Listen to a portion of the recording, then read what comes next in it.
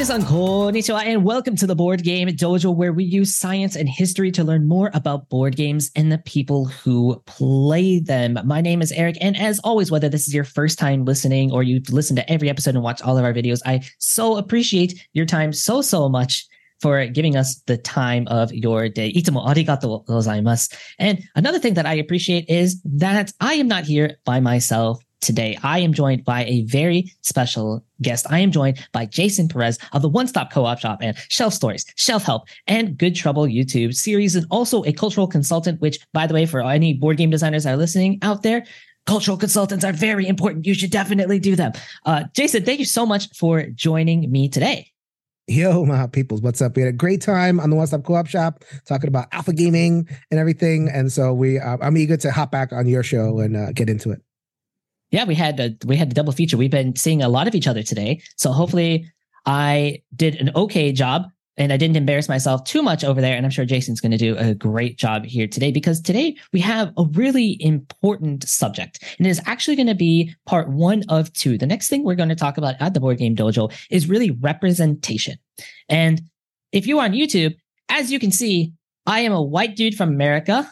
Right? I'm heterosexual. I'm cisgender. Like, I am never really one that has to worry about the way that I am represented in pop culture. And so we are going to spend the next 2 episodes talking about really important concepts in representation and how to get better at it in board gaming. And part 1 of our series today is going to be about Orientalism, which is something that Jason actually posted an angry video on the playground about when Gorinto released. It was like, I think it was like 5 minutes. That was actually one of the first videos I ever watched from you.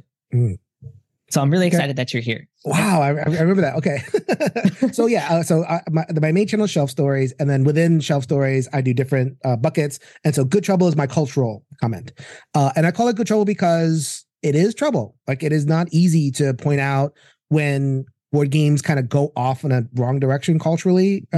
And when, so people, board gamer designers, publishers, they always come at it with the best of intention. I try, and that's why it's called Good Trouble, right? So kind of assuming that people have good intentions and are trying to do the right thing. And, and we step into cultural oopsies because that's what multiculturalism is. We don't all think the same. We don't all, value the same things or see the same things when something is in front of us. One person's, oh, this is great. Here's an honorific thing, is another person's, what are you doing? That's trash. So navigating those waters is what Good Trouble is all about. And it was a good entry point into what we're talking about. Gorinto was a game from Grand Gamers Guild, and the game is okay. I mean, it's a abstract game. There's not really too much theme to it, but that was part of the problem, because it was an abstract game, so theoretically it could quote unquote have any theme. Yeah, right. Or no theme at all. And so I think the original theme was based around like an Indonesia concept. And then whatever reason, like the game got handed off to different publishers. And so the next person picked it up and was like, okay, let's go with a more Japanese flavor, and et cetera. And like, just the idea, stepping back, of like, okay, I'm going to go to the culture wheel. I'm going to spin the culture wheel and be like, okay, I want this and I want this and I want this. And okay, I mean, not every culture wants to do that. And when you pick stuff out of the culture wheel, you might not like what you pick. So then, just to go back in that particular thing, people don't know about it. So the controversy there was that the designer did a designer diary on BGG and talked about like the Indonesia piece when it had an Indonesia theme. And what was their research? They went to Wikipedia for 5 minutes, looked at the most striking things, how like, some native tribes file their teeth. And that was like a striking thing. And silly things like that. And I did my video that basically said, okay, you're making Indonesian culture look like circus freaks. And a lot of people kind of spoke up and everything. And I ended up having another interview with the publisher of the finished game. Not the Indonesia version, but that's what I do on Shelf Stories. I like talking to people, and we talk the stuff out and everything. I don't know if the publisher was exactly like, I think they thought the blog was in poor taste, but I don't think they got like the deeper point about, okay, here's what led to that mistake, right? They just focus on the mistake and move on. So that's kind of what I do on Shelf Stories. I don't just want to like call people out for the mistakes. I want to kind of look at what happened and how we could prevent it. And that particular case was using culture as window dressing and Mm. emphasizing the most striking, exotic, silly, wacky things that would like titillate a Western audience, and like putting that in your game to get attention or whatever you're trying to get. And I think that that is a really important point that you're making, where at the end of it is that a lot of this, it's sometimes like just like haphazardly done. Like it's just like, you could have done better here. But the point is to get better and to improve the gaming community as a whole, so we don't keep making the same mistakes over and over again. And today we are going to talk about Orientalism, which I am a bit embarrassed to say I had never heard of until Shut Up and Sit Down. They did a video on Istanbul, and they talked briefly about Orientalism, and that was the first time that I had ever heard of it. But so we can talk about it, so we actually know what we're delving into today. It is a concept that was developed by Edward Said, and it is kind of seen as one of the first big concepts in post-colonial scholarship. And the idea is that Orientalism is a Western style for dominating, restructuring, and having authority over the quote unquote Orient. Okay, it's very us and them mentality here. It's a way of coming to terms with what we'll say is like the East or the Orient, that is based on the Orient's special place in European Western culture and experience. And in the light of this perception, the Middle East, for example, is kind of static. It's unalterable. It can't really define itself. It has to be defined by the majority, right? Or the Western majority, I should say. And therefore, through Orientalism, the West took it upon itself to represent the Orient, and by doing so, opened it to exploitation. And the very purpose of Orientalism is to take control of the Orient and take away from it any ability to speak for itself. So it's Said that kind of said, like, okay, these stereotypes, these prejudices are what's determining the Western representation of the Orient. And in so being, it is also the knowledge that we might have of these cultures. Right. And so what I kind of want to start asking you, Jason, is kind of thinking about this. Well, do you still think that this definition is a good one for today, or how has it really changed? Because I think when Said was originally doing, and he's changed it throughout as well, he was really focusing on the Middle Orientalism East. Came out like the 70s, and this we're talking. Yeah, exactly. With a lot of development here. Yeah. Is there anything that you want to like add to that definition, or maybe clarify as it would be to what you think of it as? I mean, I think just right. I mean, so this is I'm a little bit of a Marxist in my orientation. So it's all these different theories kind of confluence. So I'm just kind of like putting it out there that like I have my own lens on this stuff. I think understanding Orientalism, it's a process of commodification. It is a process where you have a Western market full of people who want to buy stuff. And, you know, the stuff that the West produces is fine, but we want that excitement. You know, we want a different, I don't want sugar from, you know, my backyard. I want sugar from, you know, India. I want these like, there's a titillation factor for a Western audience when we find that things are kind of like foreign or from far away or whatever it is. And that's very deeply coded in the human experience. Like we just love new stuff, right? And we like to feel like we're kind of part of a bigger world, especially when we're buying stuff. So then Orientalism is the process by which the West, as it went out in its colonial project to the Middle East, to the Asia, to the South Pacific and all these other places, Africa, it's the process by which Westerners have gone out, and the particular aspect of like commodifying their cultural forms. So there's lots of different ways of conquesting people, but the specific to cultural forms. And when we go to an area, or the Western, I should say, when the West goes to an area, what do they see? And I read a great book about this called, what was it? 7 Cheap Things That Explain the World. And how, yeah, right. I love that. Interesting.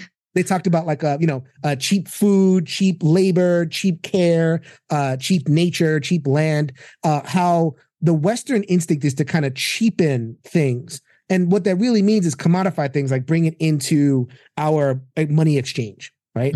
So then how do I bring Egyptian culture into the buying and selling of the money exchange? What you do is you reduce Egyptian culture, African culture, even the sense of African culture, because there's many different cultures, but like I'm going to turn that into Africa because that's more sellable, right? The dark continent is more sellable than like all hundreds of tribes that existed at the time.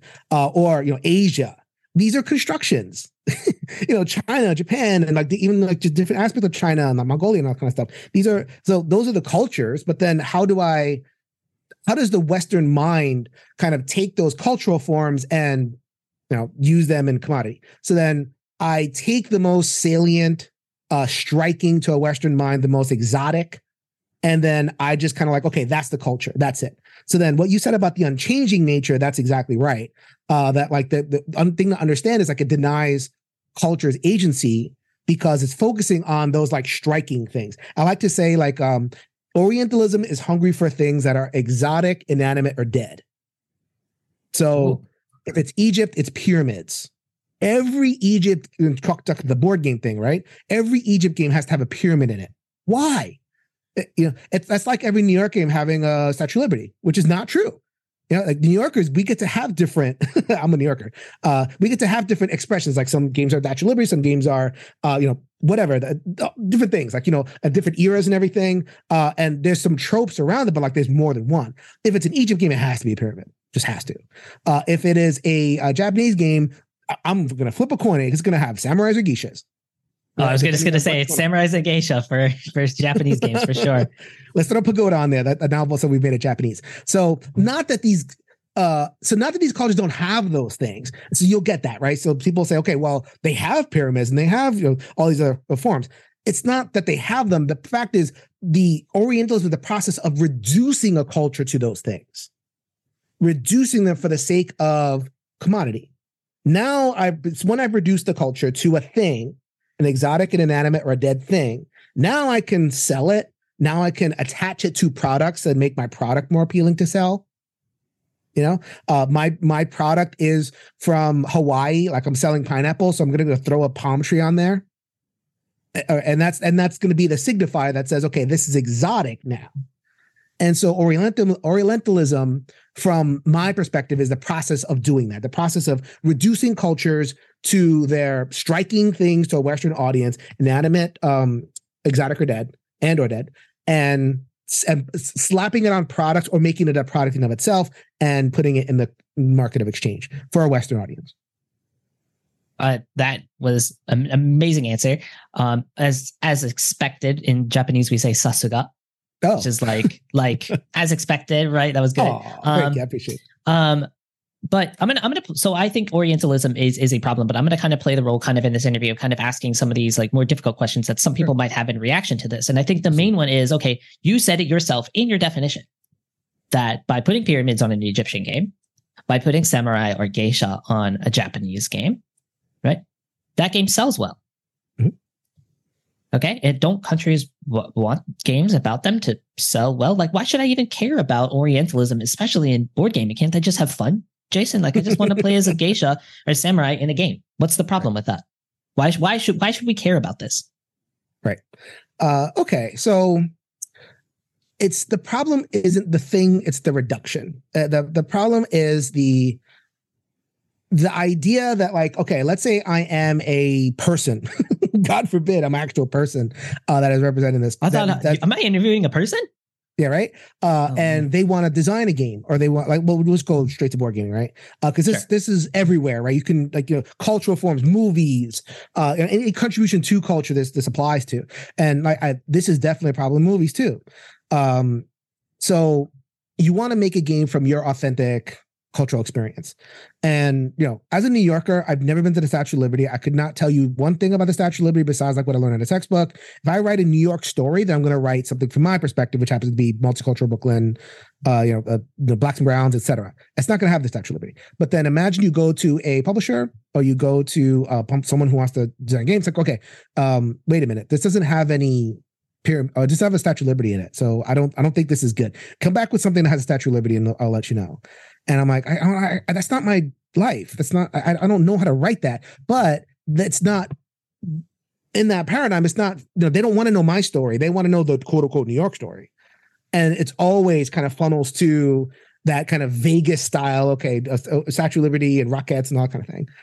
So I'm roped into telling that story if I want to if I want to, participate in the market of exchange and, like a full human being, which the closer you are to Western culture, the more you can do that. we accept lots of different paradigms for like the white guy. The white guy can be a doctor, a lawyer, all these different things. But if I'm from Egypt and if I'm not like a Bedouin carrying a camel in a sand swept dune, then that there's less tolerance for and less acceptance, less knowledge, and ultimately less opportunity and less access. So really is a material aspect to this. There's less having the cultural form be so dominant denies access to multiple voices, and we just get the same things over and over again.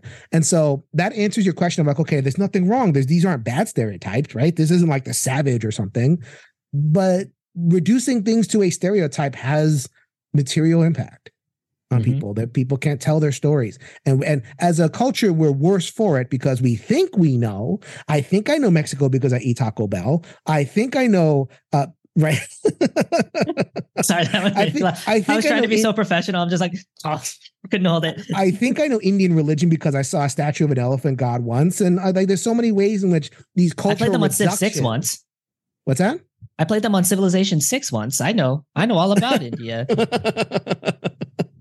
And so there's nothing wrong with the things. It's just when we get into a mindset of like, that's the only thing, and we're not open and we don't give opportunities for folks who want to, express themselves more authentically, then, that's where the difficulty comes in. And I know I'm kind of like fast forwarding to your second episode, but I just want to kind of give the counter distinction of like, okay, let's please. So like the movie Everything Everywhere All at Once, right, was a triumph of representation. Why? Because it was authentically, from their culture. There's a lot of things like talking to people from that culture. It's like, oh, wow, I resonate with that. But it came at it from such different angles.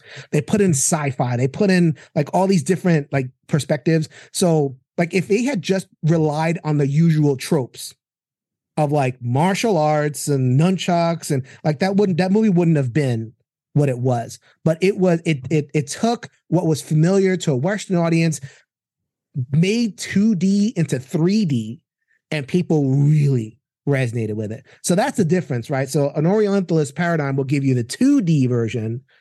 We want the 3D version. And I think people are better off and more people have access when we're more tolerant of the 3D stuff. That's what I want. Sure. But on the flip side of it as well, as you talked about, I mean, having the Statue of Liberty is a bit reductionist. It's what happens when we have unjust representations of a culture as well. Because if we continue having these certain stereotypes that are seen again and again and again, people do start to think that they know everything about it. And so I think one of the biggest ones is the Arab Islamic world. And like it's just been historically represented through unjust stereotypes, and this continues even now in contemporary times, even after we've been talking about Orientalism since you said like since the 70s. It hasn't stopped. Like the Middle East is represented most of the time, and this has like been shown by studies that most of the time it is represented as an Islamic place bursting with villains and terrorists, and as a place of constant conflict, and little attention is paid to their actual diversity, cultures, and achievements. The term Islamic terrorism is also prominently used, which reinforces the false belief that all Muslims are inherently violent. So it goes back to that, okay, small group of people, and everybody thinks it's representative of everyone. And part of that is just the way that we have kind of learned about these different knowledge points throughout history. And what is important is not only what is said, but because of Orientalism, what has not been said. And so we think about the Renaissance as one of the greatest periods in history, right? Well, it was one of the greatest periods in Western history, sure. But how did they fund that? Well, they funded it a lot of the time through exploitation sometimes, through free labor. Well, free labor is exploitation, but through trade with what they call the Orient, with the them, but we don't talk about it. And so everybody will says, okay, well, yeah, the Renaissance happened because of the West. Well, no, the Renaissance could not have happened without what you have deemed as the them in this situation. And so it gets to the point of, yes, it also happens with the unjust representations as well. Right. So I'll give you a great example. So I went to Disney, and Disney's is about as Orientalist as you get. It's just like the cultural, especially you go down the world of explorers. I did a whole video on that. I felt kind of gross sometimes. Disney it sucks to be woke, quote unquote, like aware of this stuff. Anyway, so I went to Starship Earth, which is the ride inside the big golf ball, right? In Epcot. Oh, that's what it's on Epcot now? What's that? That's what it is at Epcot now, huh? Right. So I haven't gone since I was a kid. So what it is it's a basically a ride through history. So you have these animatronic things. You're in a cart and you go through like different periods of history. Right. It starts with the prehistorics and whatever. So when they got to what you're talking about in terms of like the Roman Empire transitioning to the Holy Roman Empire, the Christians, and then kind of like, oh, okay, and then a bunch of like nothing happened. And then we get to the Protestant Reformation, the Enlightenment, etc. So then what they talked about was like, okay, they did mention the Arab world, but they talked about it as like, okay, Western knowledge was saved by the Arab world, almost like on a flash drive, like they had a disk of like all the knowledge of the Western world. And then when the Western world was ready, we kind of took the disk back and we continued our development. So basically saying like, okay, acknowledging the idea like the Arabs played a big role in what we did, but like a subsidiary role. They kept the seat warm by kind of keeping the knowledge. And then when we were ready for it, we kind of booted it back up. And I look at my wife, and my wife, she knows what I think, and she looked at me and went, "Oh my God, he's mad." So I mean, there's two sides to every Orientalism. There's like naughty and nice. Basically. So you mentioned the naughty version of like the Middle East, the terrorism and, Islam is inherently violent, all kind of stuff. But there's also like the nice version was like helpful and, willing traders, right? And kind of backwards and not able to forward their own knowledge. Like the best they can do is like save stuff for us, right? And that's what the point where you said about the denies them agency, because like, okay, no, there was plenty of innovation that happened. God forbid we talk about the innovation of the Arab world. We're only going to talk about the wealth and the knowledge that they saved, quote unquote. So speaking to that point of like, okay, how do Arabic cultures and Middle Eastern cultures look in reference to the West and the Orientalist paradigm? I know we're speaking in very, very broad terms, but that's what Orientalism does. It does speak in very broad terms. So we're speaking on those levels. We're not speaking about the cultures themselves. So just putting it out there. Anyway, so there was a game by Queen Games by the designer Stefan Feld called Marrakesh. Marrakesh is a city in Morocco. And a dust up that happened was Stefan Feld had released a bunch of promos for his game. And it's actually 4 different games. There's Marrakesh, there's New York, there's 4 different city games. And in the 3 different city games, Amsterdam, New York, and just some other city, suits, business, successful, etc.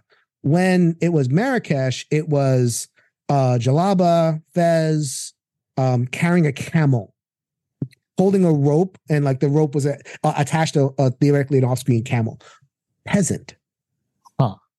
Peasant. So you put those 4 promos together: businessman suit, businessman suit, businessman suit, peasant, and a jalaba. Peasant. Oof. That's Orientalism. Yeah. And again, what's the big deal? Well, I mean, if you don't know, you don't know. And if you're checked out and you don't care, it won't affect you. But it reinforces a view that the Middle East doesn't change, that merchants in 5th century, whatever, are the same as merchants in 20th century, whatever. And that's Orientalism. And that's it. If someone were to want to tell a story of a business person or city building in their, like if you're Moroccan or if you're from the Middle East, you want to tell your own story in that way, which it won't be like that. And it'll strike the Western view as strange because we're not used to that. We're used to seeing the sand swept Bedouin. Right. And it won't get as much attention, it won't get as much sales. So that to me, that's the limitation. To me, that kind of like that does like boom right there. Like, oh, that sticks out. That's not great. Yeah, and I think the important part of the conversation that is continuing to develop, and it's something that Edward Said kind of was talking about as well, is that there was lots of good scholarship that happened before Orientalism, like before his book. Orientalism is the name of the book, and the thought process. It's now another one of the isms. But it's like, okay, there was good scholarship that was done, but the problem is part of the story that we're telling, right? It's the part that it kind of goes back to Antonio Gramsci's hegemony, I think. Hegemony. There we go. Idea that's like the dominant ideology reflects that of the ruling class, and it kind of justifies the status quo as inevitable. Mm-hmm. And that the idea that Orientalism is like, we need to kind of, it's critiquing the ruling class thought, what we think we know. It's critiquing that and kind of changing it so that we can let different people tell their story. It's not what I said earlier of like, well, we're the ones that are able to tell the story. Mm-hmm. And by we, I mean like a Western people, and specifically like it's been a lot of people that look like me who have been trying to do this of, no, we let people from their own backgrounds tell their own stories. And this, we've kind of generalized it out a bit. And so I kind of want to get it even more because we talk a lot about it in the Middle East was the most prominent early studies in Orientalism, but it happens everywhere. Mm-hmm. And you talked about the niceness, and I would say it can be a bit of a fetishization of certain cultures as well. Naughty nice. Right. There's like the savage version and like the nice, pliant, compliant version, right, of many cultures.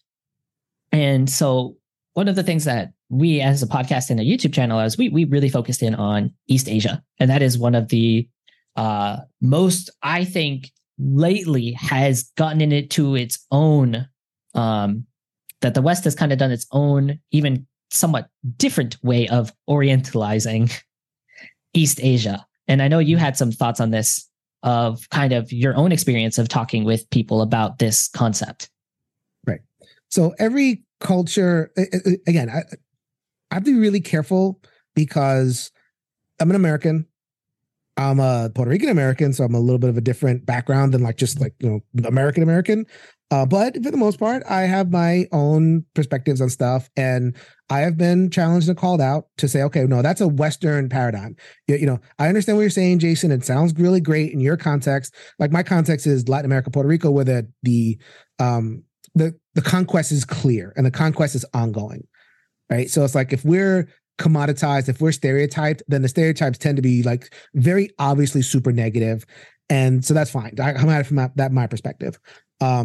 When it comes to Middle East, and then the Far East, and then China, Asia, and then South Asia, and there's so many different areas. The further out you go, the less we're talking about direct conquest by the Western world and America, all kind of things. So if the West does the commodifying thing with a cultural piece, it's just not going to be the same as like commodifying a Latin American piece. And I want to put that out there, right? So if the West commodifies La Isla del Encanto, Puerto Rico, I can point to specific harms that the tourism industry has done to Puerto Rico. That's very, very close. That becomes more difficult to say with the example of samurais and geishas, right? So that's not the same. It doesn't act the same way. And we need to tease out why it might be a problem to kind of reduce Japanese culture to samurais and geishas. So there is a train of thought that says that let's just take the Japanese in particular. And I talked about it with a game designer. I'm not going to say this person's name, but they kind of said they gave this perspective that like in Japanese culture, it's not a big deal. Let the Westerners have their fun with their geishas and their outfits, and wear the hats and wear the flowing robes and everything. Let them have fun. And there was a dust up that happened a couple years ago. There's always a dust up, right, in social media. Always. A bunch of I think it was high school girls or college girls, very white, very blonde, had put a post on Instagram where they were all dressed as geishas, like straight up, the makeup and everything. And a bunch of lefty Twitter types, SJWs, so to speak, that's cultural appropriation, blah, blah, and being very critical. And then you had Japanese folks chime in, not all of Japan, because not all Japan can chime in, but enough people from that country going, what are you doing? That's not this, whatever. Let people have their fun. We understand. And they don't, so that those people didn't code white people dressing up as geishas as like, okay, that's oppressive. Americans, you need to calm down. So where like a quote unquote lefty American would say, okay, well, that's Orientalism. You commodifying, reducing Japan to, samurais and geishas. You can have another perspective that says, oh, that you're celebrating. It's a cultural appreciation, not appropriation. Mm-hmm. Okay. So then that gets to that debate of like appreciation and appropriation. So complexifying a little bit. Not everything we're saying on this podcast is universally applicable. So, I mean, is that what you were referring to? Kind of like that, constructing that little thing and exploring that? Yeah. Yep. Exactly. Okay. Yeah. And Japan has been a little bit different in terms of the Orientalism framework as well, because I think one of the biggest differences has been how the West has adopted or accepted things from South Korea and things from Japan as a very different thing. Because Western observers, they tended to focus on Japan's perceived exotic features and aestheticized its traditional culture and kind of fetishized its people. And that's kind of this, what we see is now the traditional Orientalism of Japan. It's not this like negative thing. It's in this over fetishization. It's over sexualization of certain degrees. And so you can see that in what you've been talking about a lot of like, okay, samurai and geisha, but it's also that in and of itself is a different thing because those are on different sides that people think of with in Japan. It's always characterized either in terms of its like aesthetic or its elegant qualities or through the martial arts culture. So you have the people that are like geisha and kimono, but then you have also zen and kamikaze. Right. It's like the same thing, like boom, boom, boom, boom, boom. And it's kind of always framed though that Japan absorbed the West. Right. But instead of the process that the West has also accepted so much from Japan. Mm-hmm. Like we moved and we'll be in Paris for like this year. And the amount of manga shops and anime stores and figurine stores that are here is incredible. You might go down a block and you'll see a whole row of nothing but Japanese themed shops. Mm-hmm. But nobody talks about that. They only talk about the fact that Japan took Western qualities. No, or at least it's a two-way street here. So the style of like Japonism is what it's called, is like imitation of like the Japanese aesthetic, but just that Japan imitated and adopted and reinterpreted Western technologies, and never that the West adopted anything from Japan. So I thought that was a different like kind of framework because it tends to be a lot, and I think it's because for better or for worse, there are some of the most famous Orientalist examples that you'll actually find nowadays have Japanese themes to them. Madame Butterfly is probably one of the most famous works, probably of all time. That is like it's still popular in Japan. I've seen like advertisements for it there. It's going to be here in France. It's in the US. Like it's everywhere, but it is very Orientalist in the sense of how a white guy sees the events unfolding. Yeah, I mean, so you talk about cultural exchange, was exactly the point that in terms of, okay, why is it bad that white girls are getting on there and putting on the geisha kimonos and stuff? I mean, it's cultural exchange, right? And so like, it's not. Yeah, I got married in a kimono. There you go. My wife is Japanese. So. Yeah, so there's nothing. So the theory goes, nothing wrong with it. That the West has adopted anime, the West has adopted martial arts culture and all kind of stuff, and the exchange is wonderful, right? The exchange would be wonderful. I'll say it that way. I like exchange. Exchange is wonderful. It would be wonderful if the world wasn't organized according to power, and if certain people all this cultural exchange we do as humans, and we've done it for tens of thousands of years. Different tribes come together, we borrow, and we develop that way. I love the fact that I have, I grew up in a neighborhood with Hispanic, Chinese, Polish. Like that's my jam. I love seeing different forms. The issue is when we have the largest economy in the world by a lot. that's changing a little bit, but like historically over the 20th century, the largest economy in the world by a lot. So what our tastes tend to be the normative thing. So we're not going to accept all of Japanese exports. Japanese a lot to export. We accept certain things that are striking to our eyes, which is the manga, which is, martial arts culture, the ninjas. And it's like, okay, that could be fine, but what happens when in our Western culture, because Japan needs Western money, needs tourism, needs to invite people in. So Japanese culture has had to remake itself to welcome those people and make it appealing to them. And that's where we get into a problem. That's what happens in Puerto Rico. We have to remake our island to maximize tourism and maximize all this other stuff, which does that benefit regular people? Doubtful. I can go into all that. So as an example, I was reading about this. There's a village in Japan, a certain village, which was like the reported origin of the ninja. So it's this massive tourist destination. And the village basically has nothing else going for it. So if it didn't have that, it basically wouldn't exist anymore. But it is the origin of, some of the first martial arts dojos. So you have all these Western tourists that are coming in, and the town is kind of struggling with how to deal with it and what it's doing to the culture, et cetera.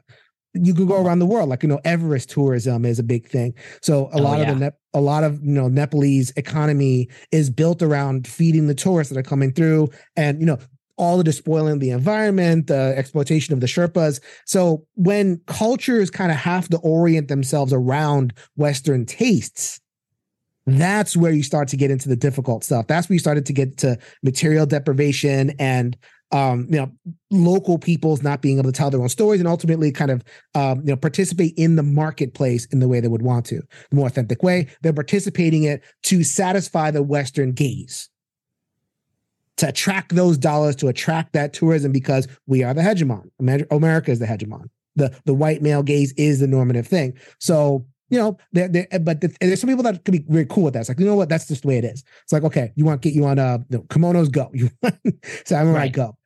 My perspective is what's being lost in that translation. What aspects are, cultures can change, but are things being lost in each individual culture that we would want? Personal perspectives and people that just don't have the ability to kind of tell what I said before, tell their own stories.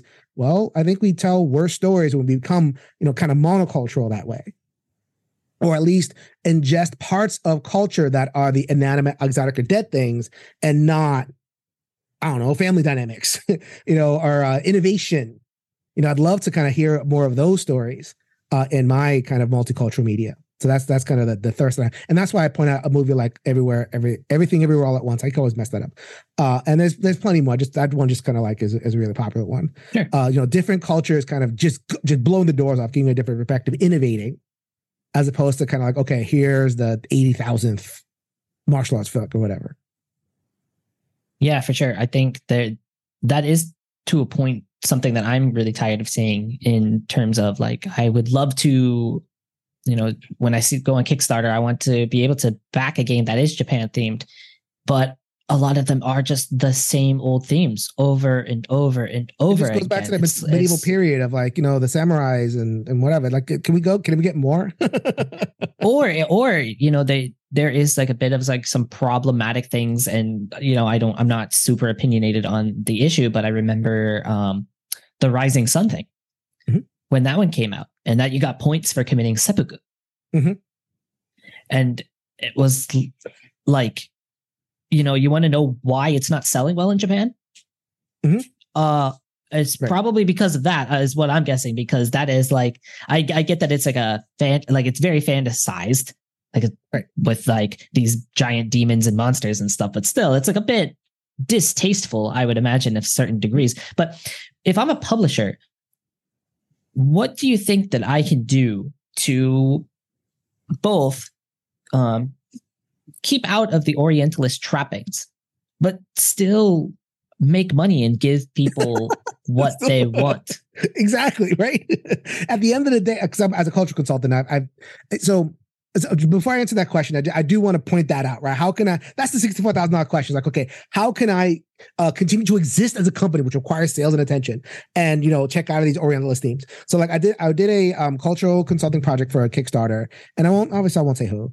And they prevent me with all the tropes, right? It was like kind of the world tour type tropes. Here's the Egyptians, here's the Greeks, and here's whatever, ancient pantheons and stuff. And I said, okay, here's the tropes I notice. Here's some suggestions and whatever. And they came back with like, well, we're trying to go with visually striking. Visually striking means sales, and tropes are visually striking. Mm-hmm. The scantily clad come hither geisha is visually striking to a white male audience. Yeah. It is. And so that became like, we can have all these conversations all day, but it's like, so you're asking a real question, like, okay, how do we take what we're talking about and get it into that commodity sales, attention economy? Orientalism sells. Harder. Yes. Yeah. And you have all these, so it's like the publisher is like incentivized to kind of be there and want that and everything. And the gamer is like, well, I'm just here to have fun. It's more fun to have the come hither geisha. Keep your trans, 6'4" weirdo Asian out of my game or whatever it is. Mm-hmm. They just want to stay in the box. So and they don't think they're doing anything wrong. Problem is, if you have a trans 6'4" Japanese person who wants to tell their story, then that much more limited in their opportunities. That came up. I know we're hopping all a bit, but that's like the nature of this culture conversation. Have you seen the movie Encanto? Oh yeah, yes. From Disney. I know this is a whole. I had to think about it for a second. I'm like, yes. Right. Okay, we're out of Japan right now. We're to Colombia. Do you remember the character Luisa? No. Remind me. The big muscle girl who can lift everything, lift 12 donkeys and everything. Yes. The writers had to fight Disney tooth and nail for Luisa to have that look. They wanted Luisa to just be the dainty, pretty, whatever, just like basically another version of Isabella, because that's all the princesses, and they just so happen to be strong. Huh. And Disney was like, no, this is what people want. That's what people sell. And the authors the writers went tooth and nail going, no, Luisa has to look different. And so Disney, took a risk with different look. And it turns out that was like the biggest selling doll when the movie first came out was Luisa. Because it was different. It wasn't the same old thing. And that's the kind of thing we're talking about. We're talking about like, how do we help publishers take that risk on something that looks different, feels different, with a different voice, with a more authentic voice that's a little bit broader. I'm not taking anything away from the center. I'm not taking I'm not like saying it's bad, right? I don't want to just replace. That's also the big thing. It's like, okay, if I criticize something and I say, okay, well let's try something else, I think people take it as, well, are you trying to replace what I like? Are you trying to replace me? And we kicked up that loss aversion we talked about in the other episode. Go ahead, clip in that the dice. Yeah, nice cross marketing there. That was very good. People don't want to lose stuff, so like you get that resistance from the consumer end, because if we criticize like the thing they like, then it's like, oh well, you're trying to call me racist, sexist, homophobic because I like this thing, and I'm like, no, it's not about the thing itself. It's about the everywhereness of the thing. It's the same thing over and over again. If I see a Japanese woman, especially in video games, but board games sometimes too, it's gonna be a geisha. And don't you have enough? Can we get more different aspects to it and everything? And you will find people in every culture, not just Japanese culture, like, okay, no, it's not a big deal. Who cares? It's just games. Cultural stories are important. The way a culture tells its story is important. If a culture tells a story like we're agents and we can innovate and we have a history and all kind of stuff, that's much more empowering than our culture exists as a function of another culture. The only thing that we can make is a thing that's pleasing to our people that buy our stuff. That's much more denigrating of a culture. And I just coming from a country that for whom that's true, Puerto Rico, and we struggle with trying to tell our own authentic stories, then that's why I kind of like resonate with it, even if there's pushback, in different areas. Anyway, so your question was, how do we help publishers make the choice of doing the thing that's less familiar, but could add more perspective. That's my whole story. Podcasts like this and conversations like this and Good Trouble, everybody. Shelf Stories, Good Trouble. And letting people know that like, and like honoring the fact that it is a risk. It is a risk. I mean, it is, and also like letting them know, like, no, you're not bad for wanting to come hither geisha. That's what you know. It's what you know. So like, I understand why that's a default, and you're not bad for wanting it. It's just, you know, can we get into the perspective? Give it a try. You never know. And it might be like the Louisa doll that just like sold at like hotcakes. Because it touches a desire for people who, even though many of us want the same things, we do want something different every once in a while. So you might hit that tuning fork if you just kind of keep at it, being like, wow, that's different. That's cool. I want to know more about that. So it does take a little bit of a risk on a publisher perspective. So I try to be good about communicating, right? That you know, whatever, you know, and like making sure this isn't about loss. This isn't about like, okay, we want to replace white guys out. You're fired. You know, I've been called an anti-white racist. Well, that's news to me as a white person. As a white guy, yeah, we've had a good we have a good time together. I have plenty of white guys on my channel. I'm in board gaming. It's not about white guys. I can't. Oh my gosh, there's white guys in board gaming. What? but I've been called that an anti-white racist because I have such criticisms of what's in the center. I was like, it's not about like I'm not criticizing you. I'm criticizing the everywhereness. You know, I'm not like if it's a bus person and their legs are spread over 3 seats, and I'm like, okay, please close your legs. And that's not criticizing the person. It's like just asking, please close your legs, make room for more. Yeah, right. That's what that's all about. And I think that's really important of making sure that people do realize that we are just trying to have a conversation about something, you know, Orientalist or anything like that. We're not shouting out anything in particular. We're just trying to get it to that be better. And I think there is another part of that comes into the content creator part of it as well. And because content creators, whether mean to or not, do have a big part in Orientalism too, of how they receive a game.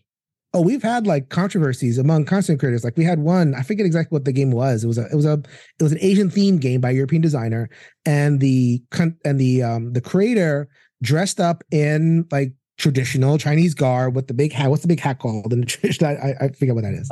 Chinese, I don't know. Yeah. But they, you know, they came on, they had like the ching chow cha, and they had the accent, and they Oh. Ooh. Oh, that's very good. And all that stuff. And they're doing that in the middle of their content. And like, that was like fun. This is a live, genuine reaction, folks. This is not my Oscar submission. This is. Yeah. You know, and so like participating in those reductive tropes. And you know, and using it as a goof, using it for attention and make people happy and make people and make people laugh.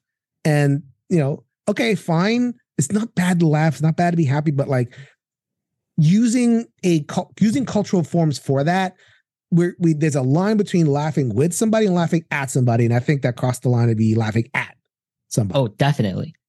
And there's the other form of it too, which is if we are going to want these different themes and want these different stories to be told, it is accepting it as different, but also, as you said, not mocking it for different things. And I think that this is one of my biggest pet peeves when I hear people talk about Japanese games is there's this kind of Western Wagner introduced this concept of what is called wacky Orientalism, which is this idea that we can do kind of Orientalist things by kind of making it inferior by saying that is wacky. It is too weird. Like, look at these weird people doing these weird things. And I feel as though, and then maybe it's just because like I'm more sensitive because I'm trying to cover Japanese games a lot and kind of try to build up their reputation a little bit as like, because there's literally so many games. There's more games than I think people that play board games in Japan. Games, yeah. But so many of these games get taken by Western audiences as just these wacky, ridiculous themes of why would they ever make a game like that? So one of them is this really ultra rare game that's going to be up on the channel in a couple of weeks that we did a review for called Pecunia. And in Pecunia, you run a cult. And when this game came out, it actually was really popular with Western audiences because they just wanted to show off this weird thing. And they never stopped to ask, why is there a game about a cult? And it's because cults are super common in Japan. So it's kind of almost like this is what is going on kind of thing. The game Dandelions by Allplay. That was originally it was a Japanese game called Earth, the dice game, and it's about being birth. It's about like the birth of Earth, kind of. I think Earth the dice or birth. No, I think it's Birth the Dice game or something like that. Okay. Was originally, but then it got rethemed or whatever. There is a game called Smoke EQ. That's all about smoking. It comes in what it looks like a tobacco case. And the same thing, it kind of is like, why is there a game about this? Like, this is just so weird. Like, look at the Japanese people making these weird cigarette games. And it's like, no, it's because smoking is such a problem in Japan. It's just like, this game is like, literally, you're supposed to like harm other people by smoking. And it's like, oh, smoking is really harmful. Look how easy it is to do this. And so it's like people kind of in their own ways telling these different stories of problems in society and things that are happening that people just go, oh, that's just a weird Japanese thing. Oh my goodness. Like, no, you're making that game less impactful. You're giving it less strength than what they're trying to say. It's like, yes, every once in a while there is just a wacky to be wacky, but for the most part, there is a reason that people theme their games in certain things. Theme is extremely important in Japanese games. It's what sells. And it is oftentimes the games that look and talk about something that's going on. Right. Like martial arts movies back is like Bruce Lee. You read the Bruce Lee story. Like that dude was, immigrant and, wanted to really open up the world of martial arts to a Western audience and like the whole world. There's a whole like spiritual discipline and physical discipline and, the self-empowerment. There's all these things that, big projects. But the thing is, when you look at those movies just through the lens of like, okay, he kicks people a lot, then you end up kind of like down the train, thinking like, okay, that's all that is. It becomes like a reductive thing. And that's natural. Human beings do that a lot.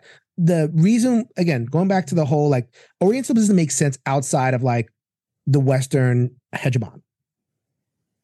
This would be fine. It would be fine to interpret, reinterpret, whatever. We humans do that. If someone makes a smoking game and it's like an anti-smoking message, and then the game of telephone and someone turns it into like, okay, the fun smoking game. I mean, okay, that's fine. But because of the way the hegemon because of the flow of money and the flow of attention and the flow of these limited resources is towards the Western gaze, the interpretations tend to go certain ways repeatedly. Right? That intelligent Japanese game is going to more often than not get turned into the wacky doodle whatever. And that's just been a consistent thing. It's like the currents of, cultural, appropriation and all that kind of stuff. That's the problem. The problem isn't just like the one-off, someone misinterpreted a game. Problem is the misinterpretations tend to be directional and consistent. And we end up in places where the original makers, the original cultural producers lose out. Yeah. Because they're trying to sell their stuff. They're trying to express their art, their culture, their whatever in their form, using their language with their ideas. And it gets roped into these kind of mass markety or, Western thinking, whatever. And I shouldn't even say mass market. Like there's a lot of like very thoughtful Western critique that goes into cultural media. But because we have dominant tastes, we end up filtering. Even the knowledgeable people end up kind of missing things when it comes to people from different places, expressing different things. So this is a very difficult conversation. It's hard to come with like pithy kind of things because I'm an educator at the end of the day. I want people to come away with stuff. At the end of the day, it's like, okay, we live in a world where everyone has a voice. Everyone has a voice and everyone should create.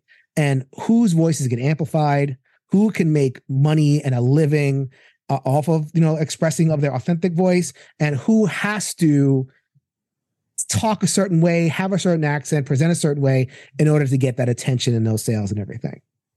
And the further away you get from the center, the more difficult that becomes. And that is, I think, a great way to kind of end it, because next week we are going to be talking about why it matters of how you allow people to use their voices, because people are watching and people are learning, and people are learning about what they can and can't do in life based on what they see on the screen, what they play on the table. and what they read about in books. So, Jason, thank you so much for joining us today. Is there anything that you're working on? Any plugs that you want to do before we get out of here? I know I've kept you for a couple of hours by talking with you. I love it. No, this is great. This is been very invigorating, the very different conversation that I usually have. And I love gaming and everything, but people know me. I have a hunger to kind of get deeper and broader and everything. So you're feeding that right now. Thank you so much. And I hope this isn't the only collaboration. Like, obviously we should kind of keep this going every once in a while, just kind of drop it on each other's channels and, do some psychological takes on things and history takes and everything. So hopefully this isn't the last one. And until then, you can see me on Shelf Stories. I'm not doing too much with Shelf Stories nowadays. I just finished a piece on content creation, which is kind of my last big thing for now. At least on the cultural and the Shelf Stories channel. I'm still on the One Stop Co-op Shop. I love playing games. That's not my game for just pure fun, right? And the pure fun just keeps on coming. Games get released all the time. Solo, cooperative. I do playthroughs and reviews, and etc. And I can share with people that I'm designing a game. I'm designing I'm contracted with a publisher called the Tessa Collective to design the People's History of the United States. There's a book by Howard Like Zinn. the book? I was going to say, yeah. Yeah, I had the license and I'm signed and everything. And there's a basic prototype going. So we're going to try to make a giant 500-page history textbook into a card game. Good luck to us. So, well, that sounds amazing. And I will link to everybody out there, whether you're listening to this on the podcast or on YouTube. I will put it in the show and episode notes of where you can find the channel and where you can find the content creation series that Jason just mentioned. And it's not because we're mentioned in episode 1. It has absolutely no connection to that at all. It's just a great series. Absolutely. And good luck with the board game design. And I as well hope that this is not the last time that we collaborate, because I really enjoyed hearing your thoughts. And I think it's very insightful. And it's always good, not only just looking at what the situation is, but how we can improve upon it for everybody's benefit. This was great. Thank you so much for having me. So thank you so much, everybody. As always, arigatou gozaimasu. Until next time, じゃあねー.